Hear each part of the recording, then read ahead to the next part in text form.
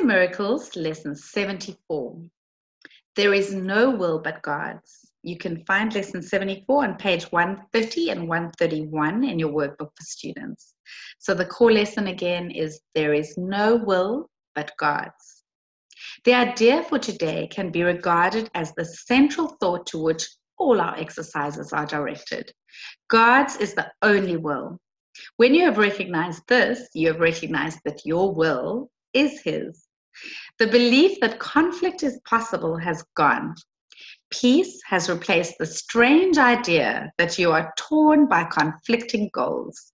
As an expression of the will of God, you have no goal but His. There is great peace in today's idea, and the exercises for today are directed towards finding it.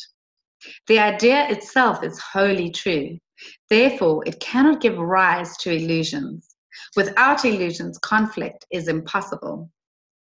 Let us try to recognize this today and experience the peace this recognition brings. Begin the longer practice periods by repeating these thoughts several times, slowly and with firm determination to understand what they mean and to hold them in mind. There is no will but God's. I cannot be in conflict. Then spend several minutes in adding some related thoughts such as, I am at peace. Nothing can disturb me.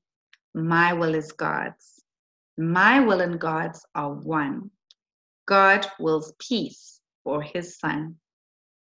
During this introductory phase, be sure to deal quickly with any conflict thoughts that may cross your mind. Tell yourself immediately, there is no will but God's.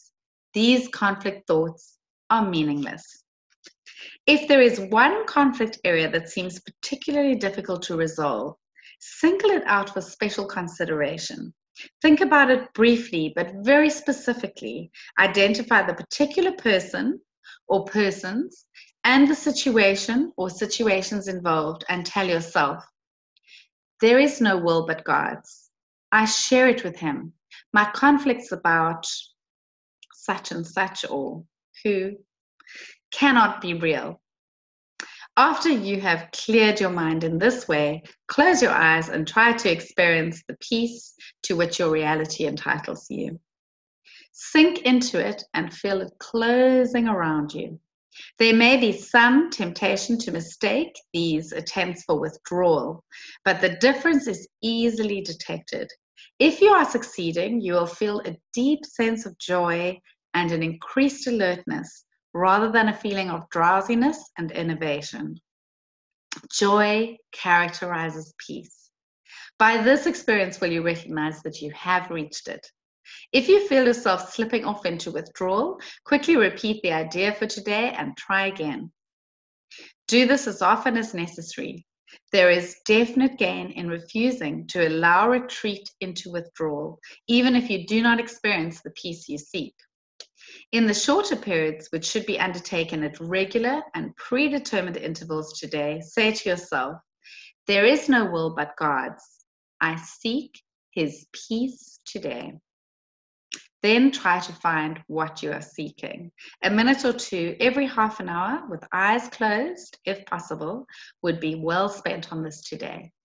And the core lesson again for lesson 74 is there is no will but God's.